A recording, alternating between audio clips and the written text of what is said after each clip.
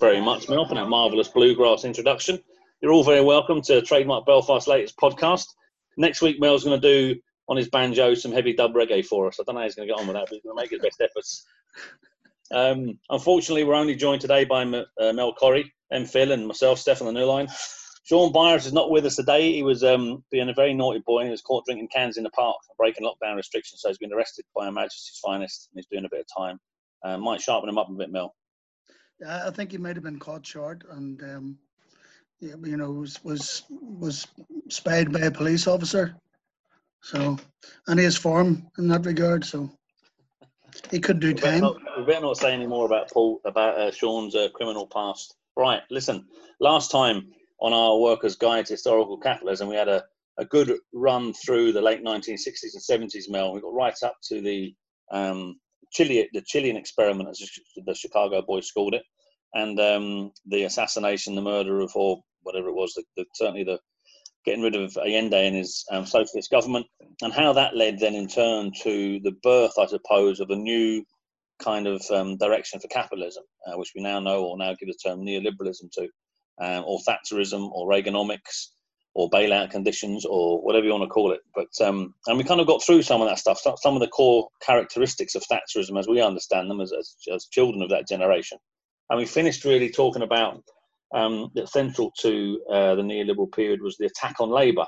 The enemy within, as Thatcher called the miners. And we looked at some of the brutal forms of anti-trade union legislation that are still extant, of course, and haven't been removed by any subsequent governments, including the Labour government. Restricted time off for trade union reps, imposition of postal ballots. Yeah, there was. I think in the 18 years of Thatcher's, the Conservative government at that particular time, because of course she was turfed out a couple of years before it ended. There were 17 pieces of anti-trade union legislation, and then you had 18 years of a Blairite Labour government, which didn't remove one of those attacks on trade unions. But of course, it was a concerted effort, wasn't it? Because the welfare compromise had broken down. Paul Volcker's comment about living standards must decline, and of course, central to that was attacking trade unions, making sure the trade unions had very little to no voice in the workplace. But it wasn't just anti-trade union legislation, was it? I mean, trade unions come under attack in a number of different ways. And it shows you that the attacks were such that in order for capitalism to re-establish its power and for a reconstitution of a certain kind of capitalist power, they really had to destroy and break the back of the trade unions. And one of the other tactics, of course, was union busting. Yeah. Well, first of all, of course, what they had to do was take on the hardest nuts in the trade union movement. So in America, your air traffic controllers, and in Britain, the miners' strike, and the print unions, and all of that. And then to make sure when the back was broke of the trade union movement, that it can never get back on its feet. It was part of that Washington consensus that emerges after Chile to actively engage in union busting techniques, or to help capital and to help companies take part in union avoidance, is a polite way of describing it. And it's led to a whole market, in particularly among American law firms, where it started first. You remember the companies like Adams, Nash, Haskell, and Sheridan, who had whole sections on their website about union avoidance. Employers giving advice to employers about how they can avoid unions, how they can avoid workers coming together, and all that sort of stuff. One of the quotes I remember from their website was, untreated union organising is not like good red wine. It doesn't get better with age. And then they go on to say things like, the results of trade union organising result in 32.4% increase in your labour costs once you become a unionised company. Now for us, and of course research has borne that fact out, that unionised workers are about 30% better paid than non-union workers. So you turn that thing on its head, and that's what it says. If you unionized, you're about 30% better paid than non-union. And we know, of course, that these union busting firms have been very active in Britain and Ireland since the early noughties, 2001, 2002. I won't mention the law firm, but they're a major law firm in Britain who began their union avoidance seminars, taking seminars around to businesses and employers, including major employers in Britain and Ireland. So they're at their work here, aren't they? Yeah, they've been at it for quite some time. I mean, I would imagine this goes right back before the previous crash. And it's come to our attention in the run up to the last crash, where the TUC were warning British unions about it at that time. And of course, it's not just about smashing the unions. There's other more devious techniques that they use, and things like human resource management.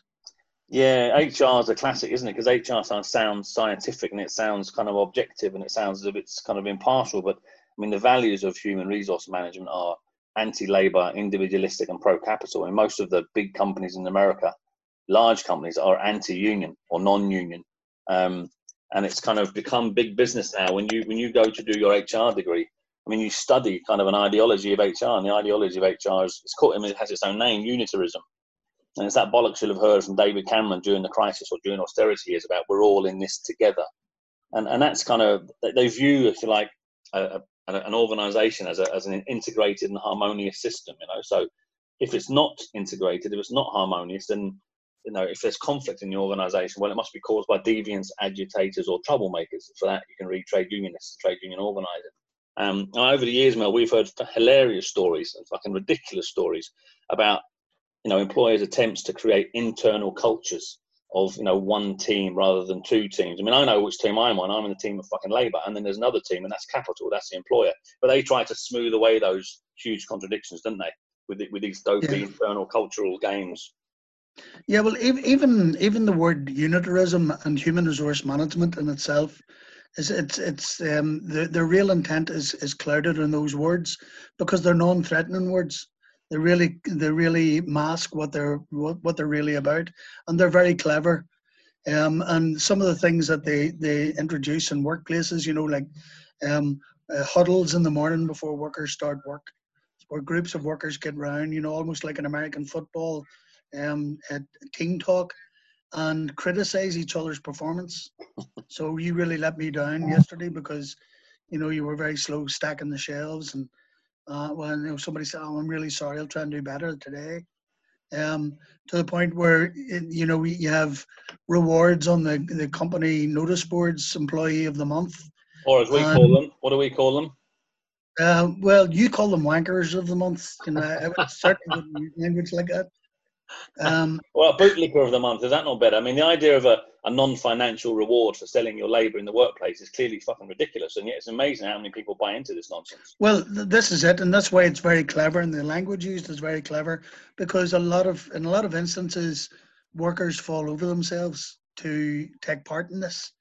It's like they have a stake in the company, that their voice is being heard, and what it does is over a period of time, it changes the culture of that organisation, away from us and them, from the union looking after the workforce, from increased democracy to complete control of workers.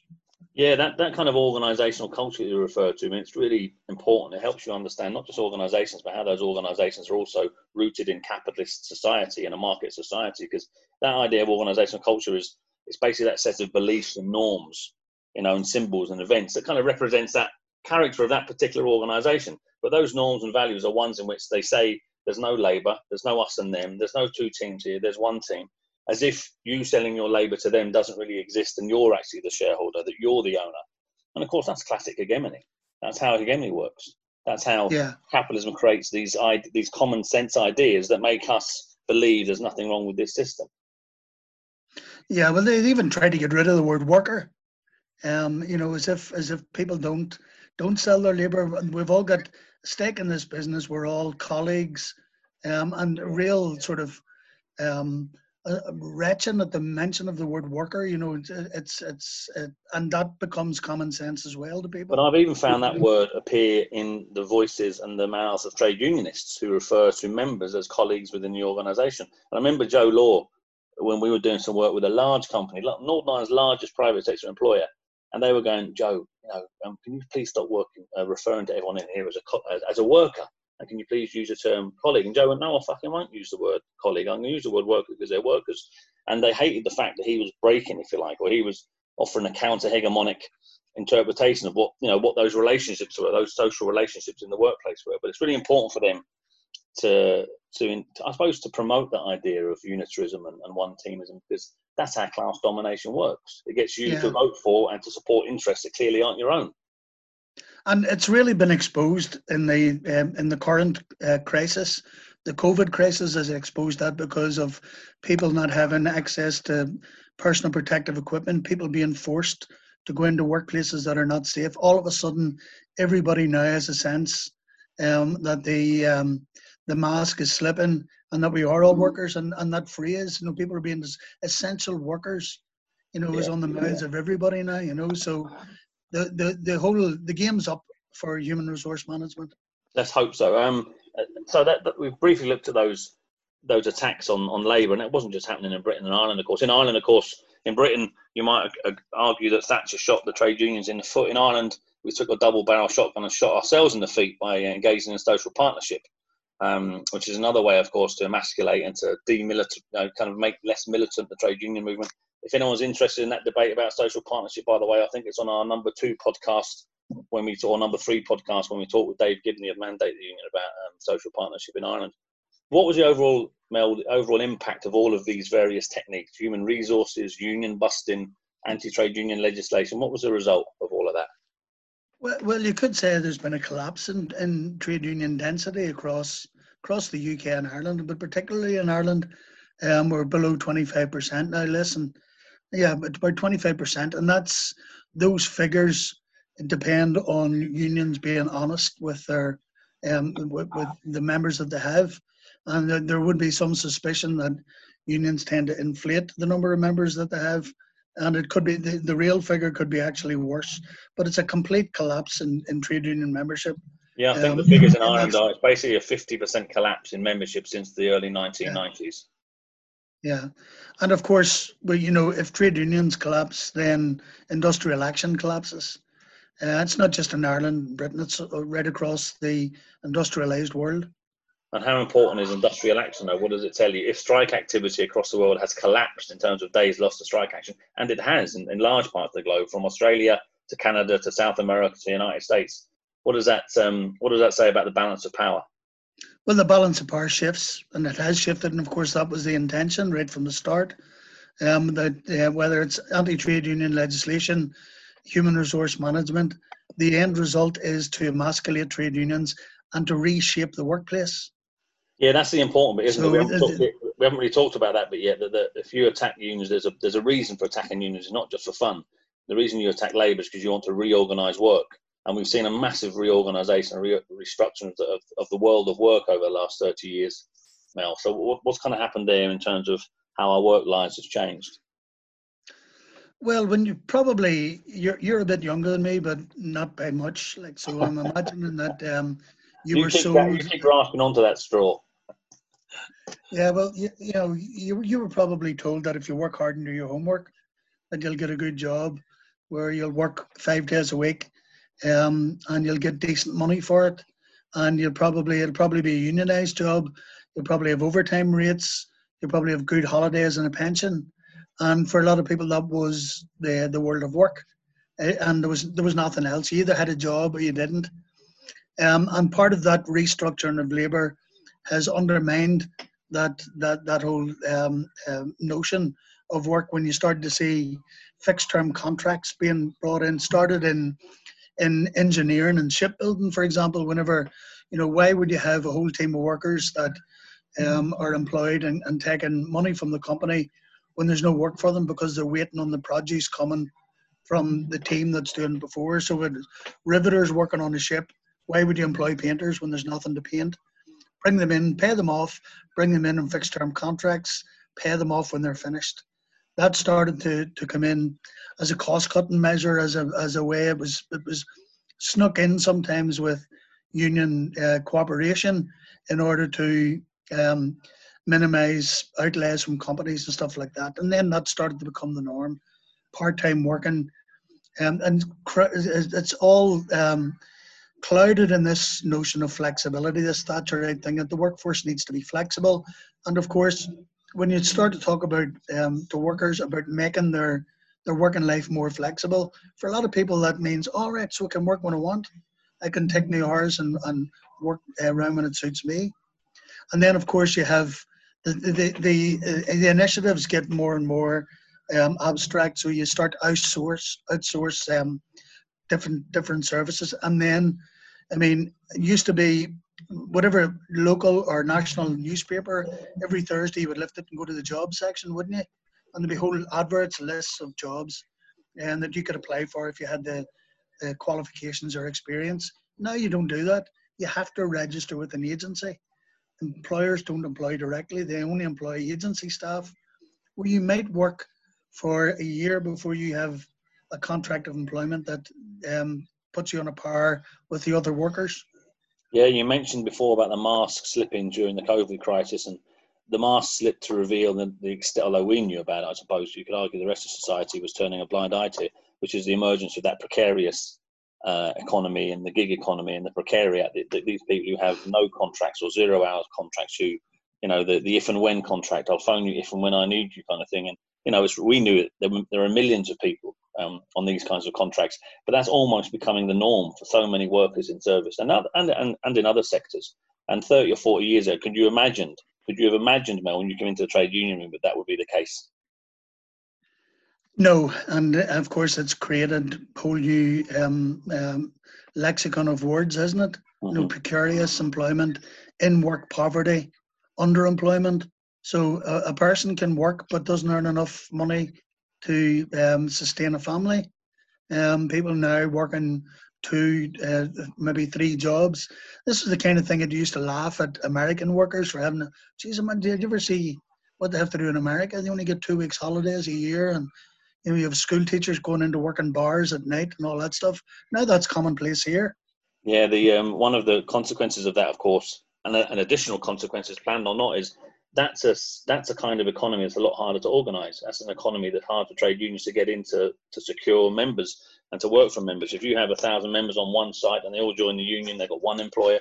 Now you might have 1,000 members in 400 different sites with 300 employers, some of which are outsourced or subcontracted employers. So it's almost impossible in some circumstances. Not impossible, but it just makes it so much more difficult for trade unions to organise. And of course, trade unions aren't ready, and some are still unwilling, actually, to organise in precarious sectors. Yeah, well, I mean, there are still trade unions that don't organise agency workers. So, you know, big factories there that only the unions only take membership from the core group of employees. And we can't take you into membership because you're an agency worker. You know, without the understanding that, well, if you don't protect the rate for the job, then you're not protecting even the core workers, because it just drives down wages. So, you know, it's apart from all of that, capital, you know, innovates and changes, and you know, the changes to work and the tax and trade unions are only part of a bigger metamorphosis, aren't they? Well, yeah, the last 30, 40 years has seen massive changes, not just to our world of work, not just to the role of trade unions and the power of trade unions, but to capital itself and the forces of production.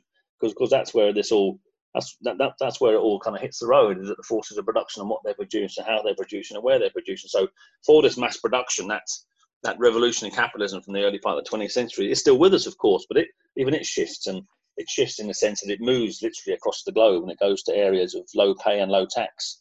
But also it shifts in terms of what it builds, in terms of its capacity, you know, to produce a variety of goods cheaply in small batches, like economies of scope before economies of scale. That's where you get your pound shops full of shite stuff that costs £1, is because capital is able now to produce that. You see, I know you're interested in that topic, massive changes to the advertising industry, or the need inducement industry, as they call it, and the commodification of absolutely fucking everything. There's, you know, so if something doesn't have a market value, well, then it has no value at all, is kind of the concept. I remember someone asking me once why we raised our kids with Irish and why we were Gaeligor. Or someone said, "Oh, that would be great for their CV," you know. And I said, "Well, that's not why we're fucking doing it."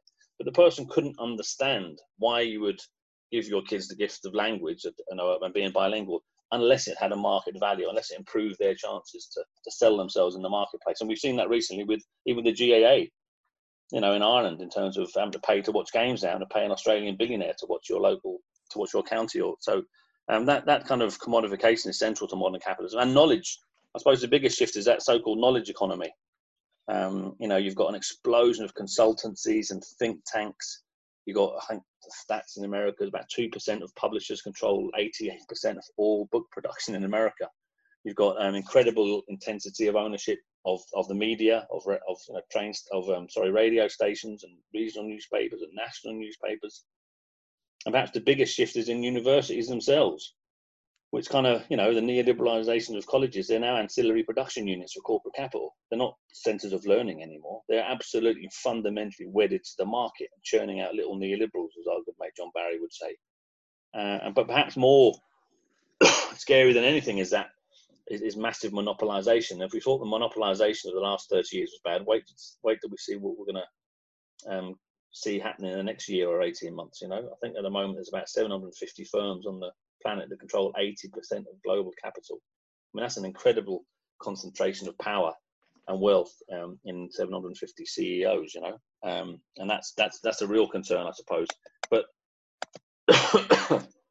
you know, the big thing there, the big story there, perhaps for us in terms of industrial trade unions, is that shift of work, Mel, to the east, or the shift of it south if you're in America. Yeah, well, it started, I suppose, in the late 60s, early 70s, when Japan and Korea started to produce industrial goods and started to sell them in Western markets, and it's been exacerbated. And of course, the profits that capitalism has been generating have been fallen, you know, steadily since that period. And you know, we know that if they can't sustain the rate of profit, what's the first thing they attack? Well, they attack labour. And if you're a capitalist, it makes complete sense. If you can pay an Indian worker $1 a day when the equivalent worker in America is $100 a day, well, why would you invest in productive capitalism in America? And of course, the other process that allows that to happen, as we spoke about last time, is the disappearance of regulation of capital, the disappearance of capital controls, for instance, the formation of the European Economic Council and then the EU, which has as its foundational principles the free movement of capital. And that's central to allowing capital free reign across the globe. And capital, it abides blocks, it abides tariffs, it abides boundaries. It wants the ability to move freely anywhere it can across the globe to increase its profits and to keep accumulating. So that's kind of the process of globalization that we've seen, the emergence of the North American Free Trade Association, the European Union, and these massive free trade deals, whether it's TPP or TTIP, which will probably be back on the table sooner rather than later, which create these massive free market zones where capital can kind of, you know, clear the way, Fara Balach, as they say in us, clear the way in front of it. And clearing the way means no tariffs. Yeah, it also means no environmental regulations, no trade unions in the way, no organized labor. That's what it means, and it increases its ability to exploit both labor and nature, you know. But that's kind of that. But even during that period, it's funny. Even during that period of globalization, there's an idea, particularly amongst Marxists, of course, of, you know, if you look back at our Kondratiev waves and the boom and bust cycles of capitalism and the iron law of the rate of profit to fall, as it during that period from the 70s right the way through the birth and the establishment of the neoliberal period. Now you saw the economy-wide return on invested capital kind of going down. Profits were reducing consistently over that period for capital. It couldn't restore and hasn't restored and will not be able to restore the kinds of profits it was making in that post-Second World War golden age of capitalism. And so we see a kind of a shift then, don't we, from you know, some would say from industrial production to other forms of profit making. And we might go there next, because the one thing we haven't talked about is finance capital. But before we do, you know, in summary, Mel, what's the effects, or what are the key characteristics of that neoliberal offensive before we look at the last kind of bit of this finance capital? Well, there's a few things that sum it up. Certainly the shift and the redistribution from the public sphere to the private sphere, redistribution and a shift in power away from labour towards capital, um, the complete undermining of public institutions and the undermining of democracy itself, whether it's in the workplace or in society, and the insidious development of the influence of the market in every aspect of our lives. The market is everywhere now. It's on our computers every time we open up our laptops. We're hit up the face with the market, and an increase in debt, whether it's personal debt or whether it's private sector debt. And of course, in Western economies, the shift away from productive capitalism towards the financialization of the economy. And all of that, of course, under a myth, a pretense, a myth of neoliberalism. And it's important to point it out, isn't it? And to destroy that myth that this was all about reducing the size of the state. This is all about making the state more efficient, if you like, and moving out the way, not to crowd out private sector investment and profits. But of course, the small state is a myth. All you've seen is not the state. The state hasn't actually shrunk massively relative to GDP. All that's happened is that the state has shifted away from providing for people towards providing for capital. Now we see the state and capital as embedded partners. But actually, it hasn't got out of the way. Its job, however, now is simply to make sure that profits are maintained. And you mentioned the last one of those characteristics, Mel, of neoliberalism was the financialization of the economy. Yeah. So if you can't make money producing stuff, making goods, the way we understand how capitalism works, and it's our common sense understanding that you have to have people making things. You have to have hundreds of people in factories, and that's a good system because people have jobs, and if somebody who's providing good ideas and putting in money, they're entitled to their return as well. But of course, that hasn't happened, because not only have you got other people producing products more cheaply, we're now competing with China. And China comes on in the mid 90s, opens up its economy, and all of a sudden you have 750 million extra workers to compete with. And as you said earlier, you can't compete with that. So capitalism has to find a new way of keeping those rates of profit up. Yeah, and it's one of the most remarkable developments, I suppose, isn't it, since the 1970s, is the expansion of financial kind of operations and financial capitalism. And as you said, there's been a massive shift from, if you like, the growth rate of investing in what we traditionally would understand as capitalism in terms of manufacturing, delivery of goods and services, towards what they term the FIRE industries, which is finance, insurance, and real estate.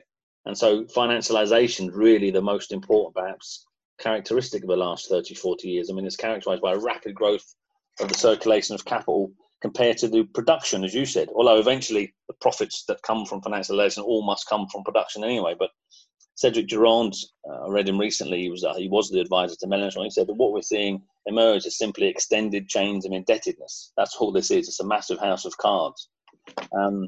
And of course, workers and communities are central to the financialization of the economy. So rather than like you and me or anyone we know benefiting from universalism and universal public services, you're buying that service in the market and indebting yourself in order to buy that service. So that debt is both a means, to discipline you, the worker, because you're now in debt, so you're not going to go on strike, but also to redistribute your wealth upwards. I mean, it's a really, that rentier capitalism has its fucking claws into us everywhere. It's really a parasitic process where capitalism just sucks the lifeblood out of us, out of our children, indeed out of the planet. Now, whether, of course, that shift to financialization is an escape hatch for capital that can't find profitable investment elsewhere is a debate we can have, or simply it's a means for capital to keep consumer kind of demand buoyant, so they can still keep producing and keep selling, whilst at the same time keeping our wages stagnating. And how do they do that? Well, we get into debt in order to maintain that balance, So, and that's kind of why the financialization thing has happened. But it's kind of, again, we witness a massive shift in power, Mel, and it's not just between capital and labour.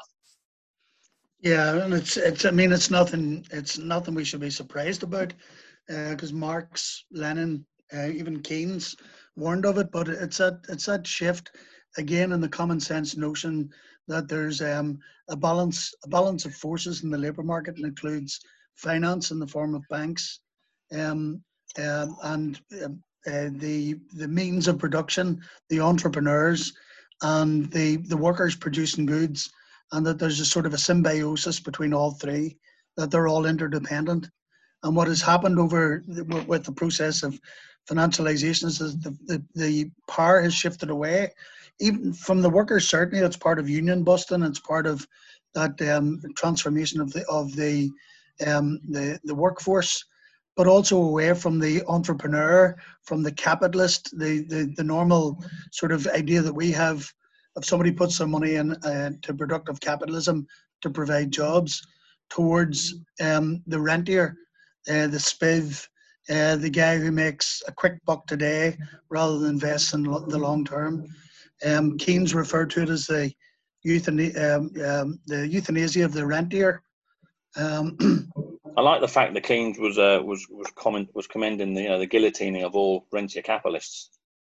Yeah, we should bring that idea back. Yeah, but we're talking about it as a sort of a consequence of the great slump in the 1970s and the emergence of neoliberalism. But of course, Keynes was saying that back in the 1930s, and it's all it's all there. It's laid bare for us. It's there for us to see, and if we choose not to see it, then that's willful ignorance on our part. Yeah, and there's a number of features of rentier capitalism, of course, that stand out. You mentioned Keynes, but of course Marx's concept of fictitious capital is probably the most important one to remind ourselves of, because we've seen significant changes to how we understand the workings of fictitious capital. There's also the other very, very modern concept of securitization, which we might get into, and also credit creation by private banks, which is another feature of neoliberalism, of course, is the move away from control of public money by states towards the control of money creation by banks, which is a fundamental part of the story of the last 20, 30 years in terms of the issuing of loans as debt into an already indebted system. But that idea of Marx's fictitious capital, fictitious capital is a brilliant concept simply because, if you own a share or a bond or in a company or in government debt or whatever, it's called fictitious simply because it represents a claim over wealth that is yet to be produced. You're waiting for the workers to be exploited in the factories or wherever they're working in order for profits to be made. And you have a claim over that wealth. You have title of ownership over that person's labor. So the expansion of fictitious capital implies, therefore, growing kind of preemption of even more production in the future and even more profits. And as Durand said, I mentioned him earlier, you get this extension of these chains of indebtedness between these new financial products that appear on the market. So instead of just having bonds or gilts or shares, you've got a diverse array of new financial products. Many of which are simply made up of other kinds of fictitious capital, and I think that's what you meant by that circulation rather than production. But eventually, of course, all of that profit has to come from production somewhere. Yeah, and I suppose the first time that we really see it is after the world slump and the shift. Whenever you have the breaking the link with the gold standard and the creation of fiat currencies, very, very quickly you see those currencies now being traded, to the point that in 1973 you had currency trading, which was only a couple of years after the breaking of the link, and a couple of years after that it's twice the trade is twice the level of trade in real goods. So it's twice as high as goods that are being traded on the stock market. That's bad enough after a couple of years, but by the time it gets into the mid-90s, it's 70 times greater, and it's pure speculation. Right up to modern times, it's hard to sort of get your head around the figures. It's all done now at the push of a button on computers. The amounts of money that are being traded at the click of a button is mind-blowing. It's absolutely not kind of wrong to characterize what's going on in currency trading as casino capitalism and what they get up to in there. I mean, if a trader, as Soros did, remember back in the late 80s and early 90s, if you can accurately predict which currencies are going to rise or fall, you can reap massive profits without ever having to build a factory or employ anybody. And that's the kind of socially useless nature of much of modern capitalism. It's reckless, it's socially useless, and it's prone to collapse. My favorite, of course, and I know it's my favorite, is derivatives or futures markets. The very idea that you can buy a product in the future at today's price. Now, I suppose it makes sense, because if you buy a product in the future at today's price, and in 5 years' time, if the price of that product is higher, well, then you're going to reap massive profits. Someone said once, it was trying to explain to someone what a derivative was. And he said it was a bit like buying or selling a bet on a horse halfway through the race, which of course you can do now down the bookies. But before the crash, the trade in derivatives, someone worked it out. Someone said it was $1 quadrillion US, and I wrote that down. I remember going 100. I think it's 15 zeros. And I was down in Cork teaching political economy once, and the bloke says, "How much is that?" And, how do you quantify that kind of GDP trade in derivatives in 2007? And someone worked out that it was equivalent to 10 times the total production of goods on the planet over its entire fucking history. So the trade in that 1 year from this one financial product was 10 times the value of any flint axe or bow and arrow our ancestors made as they wandered out of Africa right the way through to the Industrial Revolution and beyond. Times that by 10 and you're getting to the kind of size of the figure of derivatives market. And of course, it was derivatives that helped bring the crash. Warren Buffett, one of the richest men in the planet, said in the early noughties, when the derivatives market was really taking off, he said that derivatives are financial weapons of mass destruction, carrying dangers that, while now latent, are potentially lethal. And that's where we are with this level of deregulated, speculative and reckless capitalism, Mel. Yeah, it's just occurred to me that maybe some of our listeners maybe wouldn't understand the term derivatives. What kind of products are traded on the futures markets, just to sort of make that more tangible for people? Well, I mean, it's amazing because every year new products come onto the futures market. I remember a couple of years ago, French wine came onto the futures market because you could buy a derivative in the future of the French wine harvest. Now, that's extremely risky when you consider climate breakdown, and when you consider how good or bad the French harvest might be in a couple of years' time. You can go onto the derivatives market and buy wheat. You can buy wheat derivatives. So you're buying things that don't yet exist. You're buying things that aren't even grown out of the ground. And if you've bought like for instance a wheat derivative in Ukraine pre-2015, and then civil war breaks out in Ukraine, well, you're going to get onto your local politician, aren't you? Says, "Here, what the fuck's going on in Ukraine? Get that sorted. I've invested billions in that wheat market. I need that wheat to be grown, to come out of the ground, to be harvested and be sold to me because I own it." So it has a massive impact on on geopolitics across the globe, derivatives markets, because it's so risky. They're even doing weather futures now. You can buy and sell bets on the future of the weather.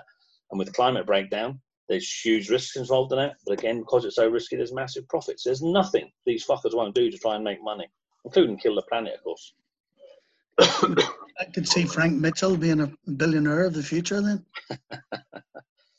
The derivatives wasn't the only thing, and that was. You do realise, Mel, that people in England and America who listen to this podcast are going, "Who the fuck is Frank Mitchell?" Yeah. You and your you and your fucking parochial references. Yeah, it's maybe the subject of another podcast. Who is Frank Mitchell? But derivatives wasn't the only element that introduced that very, very high level of risk, and probably a lot of people were more familiar with the housing crash and after 2008. That wee thing that they call the ninja mortgages. What does that mean? NINJA. Well, yeah, I mean, it's amazing, isn't it? That was a nickname that the mortgage issuers gave to this mortgage they were handing out to people. I think in the end they handed out over 2 million of these mortgages in the United States. And it means no income, no job or assets mortgage. When you tell that to people, they go, "No, that couldn't possibly be allowed to happen." I mean, capitalism wouldn't be that stupid that it would hand out mortgages to people who they know can never pay that mortgage back. And we know from one class action suit taken against Washington Mutual, who were throwing out these mortgages to anyone that wanted them, that there was a Mexican immigrant. I won't mention his name. I mention his first name. Soledad was his first name. And he was working for $9 an hour. And he got his hands on a $600,000 house. The monthly repayments for his mortgage made up about 96% of his monthly income. And all they did is falsify the documentation, said he was on $13,000 a month rather than $1,400 a month. So it was easy done, but the reason why they could do that, of course, Mel, and the reason why they wanted to do is that because of deregulation, because of this neoliberal period, debt no longer sits on banks' books. So if you'd have come to me 30 years ago and wanted a mortgage, I'd have to get a letter from your employer, talk to people who knew you, make sure you're in full-time employment. I had to trust that you could pay it back because you were paying it back to me and I was representing the shareholders of the bank. With deregulation, I don't give a shit if you can pay it back. Why? Because I can sell on that mortgage to somebody else. The question you're going to ask is, why would someone buy a dodgy mortgage? And we used that word earlier on, securitization. And that's the kind of solution they came up with for these kind of dodgy mortgages. They thought, well, we'll securitize them by spreading the risk across, buying up maybe, I don't know, let's get 10,000 of these mortgages, but let's make sure that there's, 90%, 80%, 70% of the mortgages are good mortgages, and that'll cover the losses on the bad mortgages. Of course, once that kind of innovation was excellent for everybody, everyone started doing it. And those, not just mortgages, but credit cards and student loans were sliced up, repackaged and sold to hedge funds and to pension funds in the hope that the risk was then spread across all of these various innovative packages, So rather than wait 25 years for a mortgage profit, you could make maybe half of what you'd make in 25 years. You could make it in a week if you knocked out enough of these mortgages, which is, of course, what people did. Yeah, I love the GSAM Trust is a fancy name for a Goldman Sachs product, and it was just a collection of 8,274 mortgages. Just put them all in and tie them up in a bundle, and it's a combination of all of those things that you say: good mortgages, bad mortgages, student loan debt, all that sort of stuff. But 60% of them were no doc or low doc. That means no documentation or low documentation. And the loans were given AAA credit rating by the banks. Standard & Poor's and Moody's, our two favourite friends. Standard & Poor's and Moody's, yeah. And so you wonder why the banks that are whose sole responsibility is to regulate banking gets into that game. And of course, with deregulation, they're all in on it. They're all playing the game. And professionals who were involved in this knew what they were at, and they were calling it toxic crap. They also called these mortgage packages bags of shit. Yeah, and that's well known now through popular culture. If you've seen Margin Call the movie, or read the Matt Taibbi book. What's it called again? Oh yeah, Griftopia by the Rolling Stones writer Matt Taibbi. Yeah, it's brilliant. Well, they sort of detail how these things were done, and these people knew the risks that they were taking, and of course, what happened when it all came crashing down? Who paid for it? Well, they didn't pay for it, because after they were bailed out, I remember reading somewhere that Goldman Sachs paid nearly 1,000 of their employees bonuses of $1 million immediately after the TARP, the big American bailout. Some of the banks, there were stories of some of the banks hiring out 5-star hotels in the Caribbean and taking all their top teams off for 5 or 6 weeks, waiting for the state to come in to save capitalism. Then they came back and went back to work. And of course, back to work doing what? Back to work doing exactly what they did before they went. No new regulations, or very few introduced to stop it happening again. And so that's really the story, isn't it? That's one of the stories of neoliberalism, is this massive increase in financial instability across the globe. Because of this decline in return on investment, it leads to some sort of financialization of capitalism to restore profits, obviously. But this time, those restoration of profits is characterized rather by a pursuit of profit from investment, as you said, in currencies, but also these new financial instruments. And that one you've talked about, the mortgage packages, if you like, or the debt packages or loan packages, were the little geezer sitting in that shiny building in the city of London or Milan or New York, wherever he is, was called a CDO trader, a collateralized debt obligations trader. And he was trading in debt, as you said, a package of mortgage, credit card, corporate and student loan debt, buying it and selling it across the world, Yeah, and is that all it does? Well, you think that would be bad enough. You think that trading in debt would be, and trading in dodgy debt and bags of shit and toxic crap would be bad enough. But then someone come up with a bright idea, and they obviously realise that some of this debt was dodgy. And if you're not convinced that your investments are secure, you might want to insure them.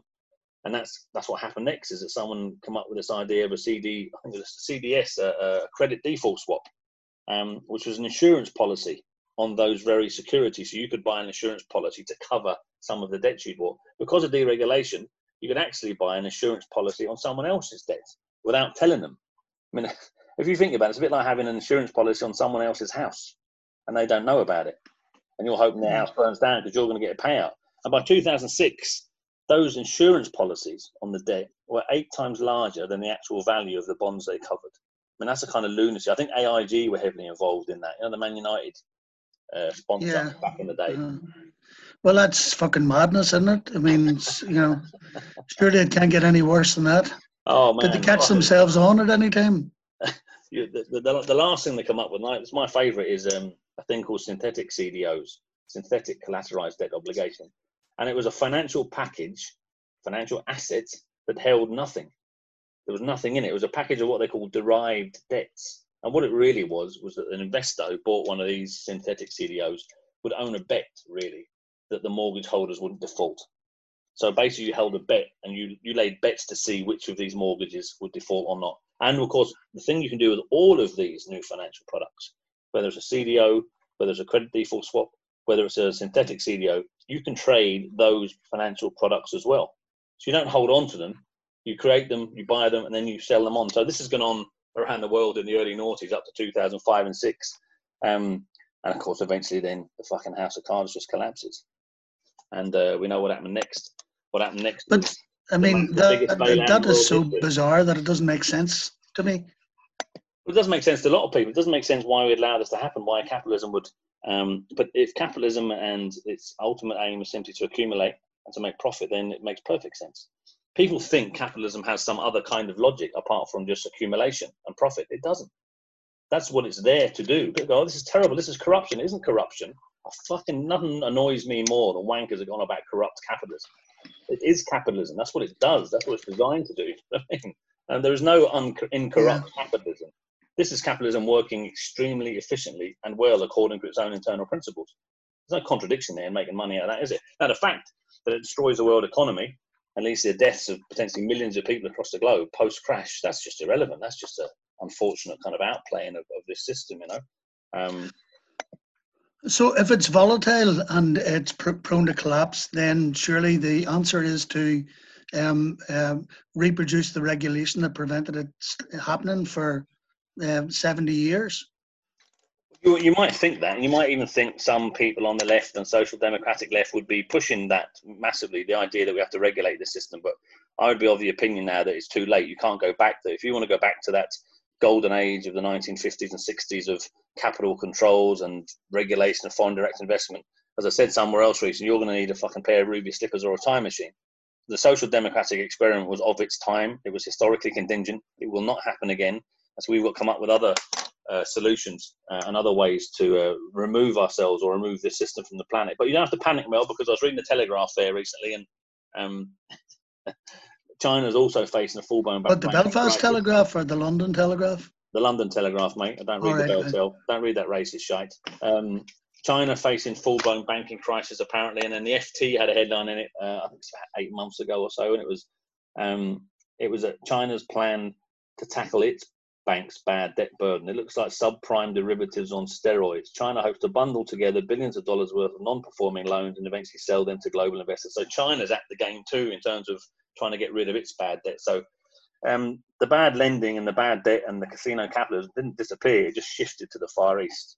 And pre-COVID, back to February, if you can remember, the end of the last week of February was the beginning, it looked, of another financial crash, which was almost saved, if you like, by the COVID crisis, capitalism, because it might come out of us doing something else afterwards, you know, because we were on the verge of another financial collapse in February.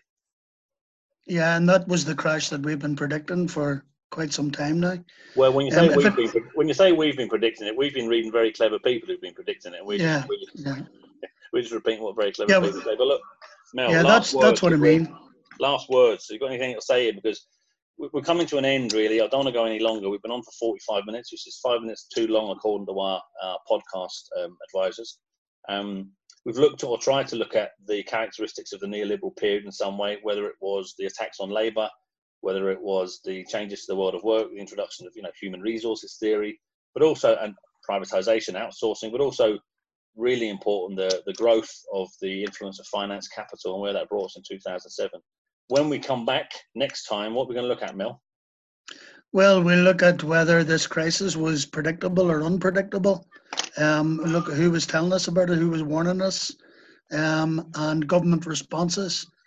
and the onset of austerity the last 10 or 12 years. All right, and we don't know, possibly Comrade Sean Byers, if he's out of prison, might be back to join us next week. If they're looking bail money for him, we're not going to give him, so he might be in there. Until next time. Slán go fóill. Slán go fóill. See you all again.